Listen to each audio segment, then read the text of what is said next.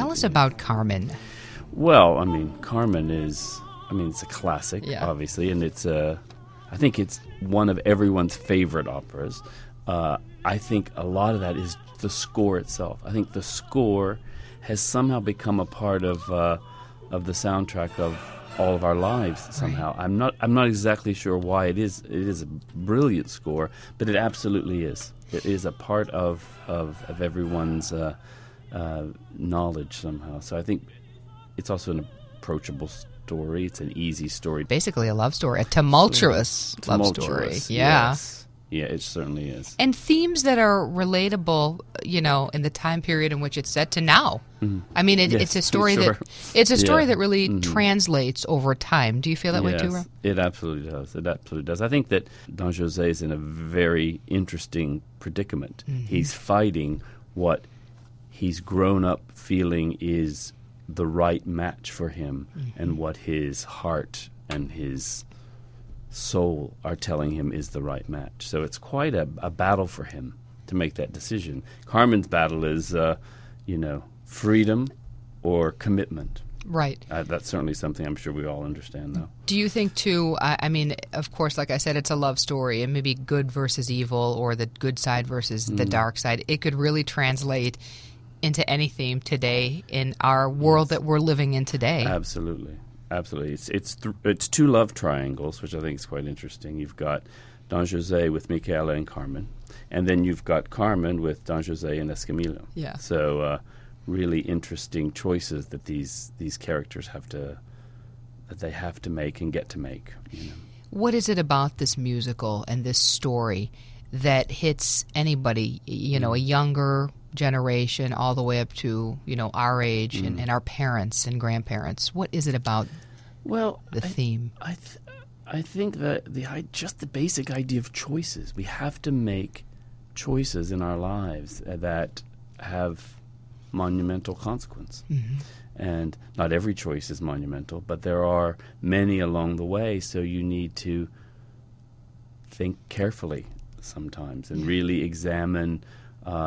Don't always let your heart completely rule. Engage the head a little bit too, and maybe there's a balance between the two that maybe that's part of the lesson.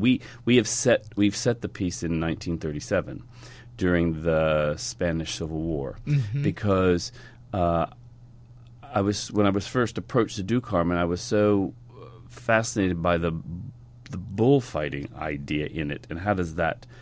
Why is that there? How does that work? Right. And the bull that's the most vivid in my mind is the bull in Picasso's Guernica. Okay, yeah. And so I looked at that painting, and you see in the upper left-hand corner there is a dead body in the arms of someone, man, woman, wailing in agony and grief, and standing over top of it is this bull. Right.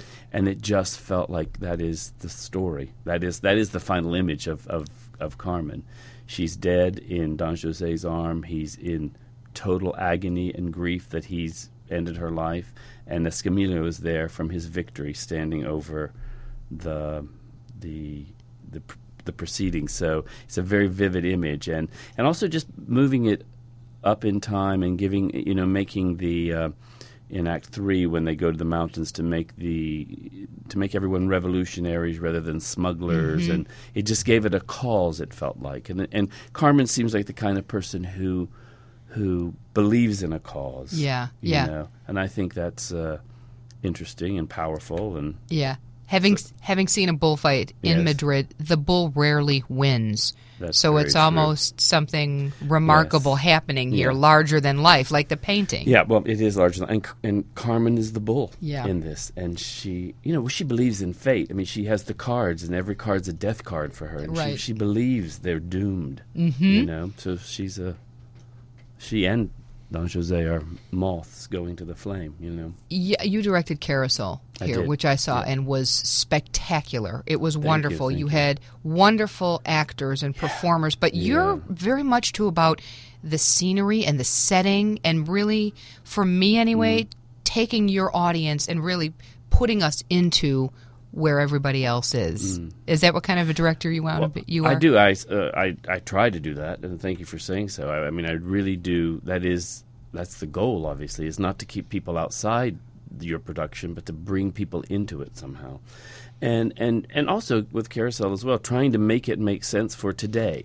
Right. We moved Carousel as well. We moved it up to the Depression. Yes. Because, trying to answer the question of how can a man, hit his wife and she still love him, and trying to place the entire world at a desperate time. Right. So to try to make that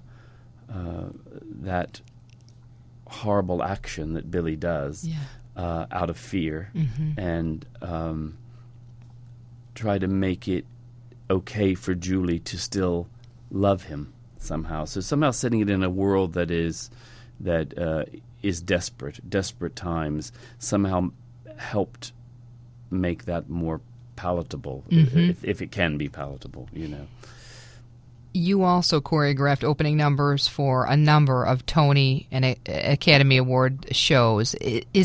Talk about being a choreographer. How do you start from ground zero with just a clean palette and you're tasked with, okay, you are going to choreograph the opening number for the Academy Awards. What do you after the point of Jubilee and Exalt? What happens next? Well, you have to try to make it make some kind of sense. Yeah. Those kind of things, to be honest, are the hardest things to choreograph because they can kind of be anything. Right. So you have to zero in on what the message is and what you're trying to say, and for the Oscars and certainly for the Tonys, those opening numbers that I've done in the past, or numbers in the show, they've all been special material, more or less. So it's written by, clever writers, too. So you work with them to help make it make sense. Right. Make it, give it some kind of a storyline so that you're not just randomly putting steps together. Right. How much work goes into that? Is it months? Lots. Okay, so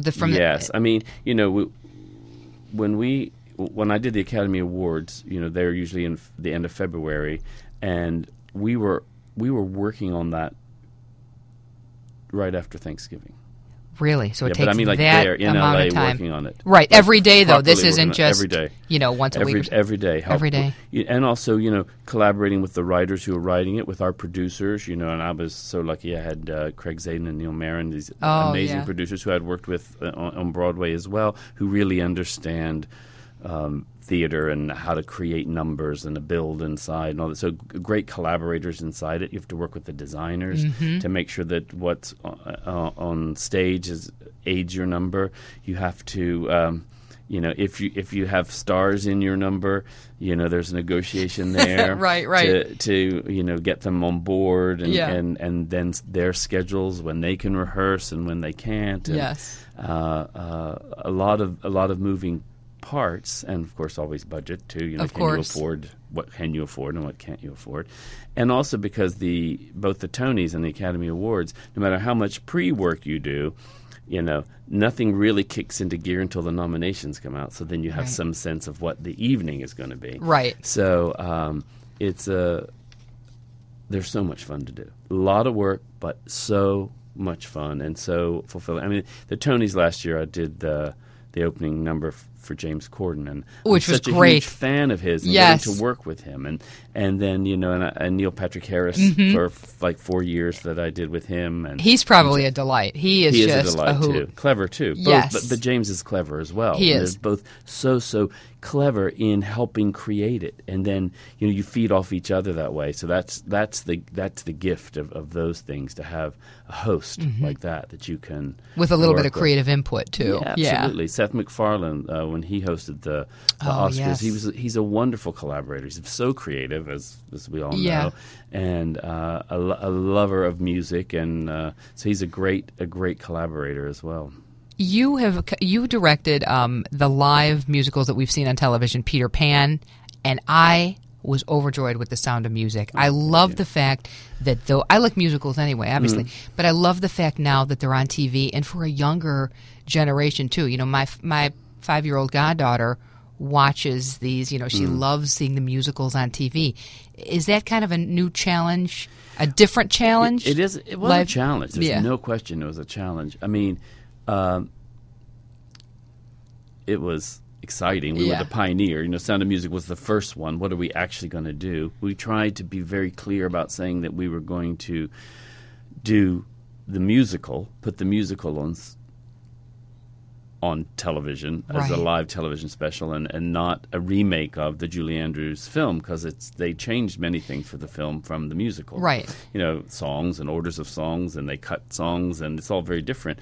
And so we just wanted to be very clear that we weren't trying to remake that movie, but we were trying to put a Broadway show as a live television event. It has to be challenging, though, too, because when you do a stage production, which I know is magical and a challenge within itself, but it's not, if you're a minute or two off, it's okay. The audience really won't notice. But for TV, you're hitting the spots. I love the behind the scenes too, right? Yeah. Where they're hopping in the little golf carts and going from scene to scene. Right. That's when they did that on the back lot. Yeah, on the back lot. Yeah, on hair. Yeah.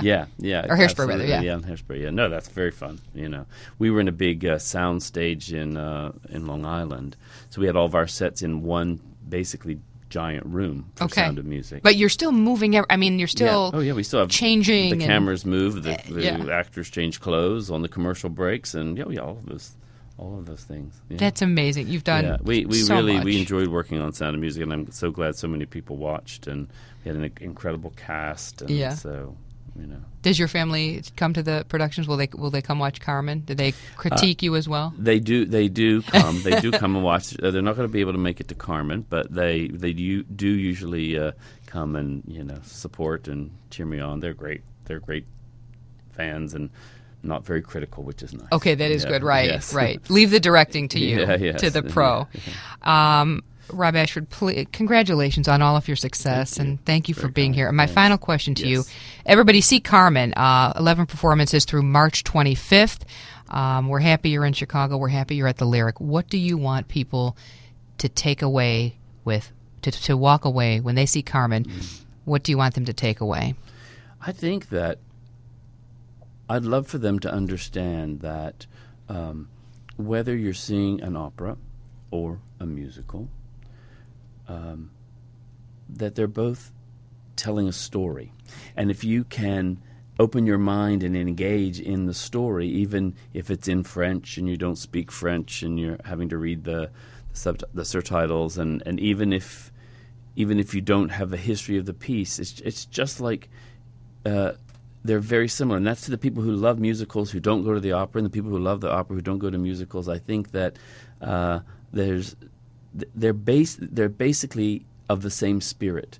They're telling a wonderful story through music and sometimes dance, and I think that everyone should give it a try if you're at all intimidated by the idea of going to the opera house and seeing Carmen. Oh, this is a performance you're not going to want to miss, whether you've seen it for the first time, or you're seeing it for the first time, or maybe the fifth time. Well, I hope so. I hope everyone enjoys it. There's some amazing singers. We have some gorgeous dancers. There's lots of dancing in the show. Yeah, and the Lyric is beautiful. You can't ask for a better stage, a better venue. The theater, the lobby, isn't it stunning? The whole place. Yes. It has such a warmth to it, and it's a great place to watch theater, to watch opera, to watch dance. Well, thank you for being here. Thank you for having me. Best of luck and much success to you in the future as well. It's Carmen through March 25th at the Lyrics Civic Opera House. Thank you, Rob. Thank you.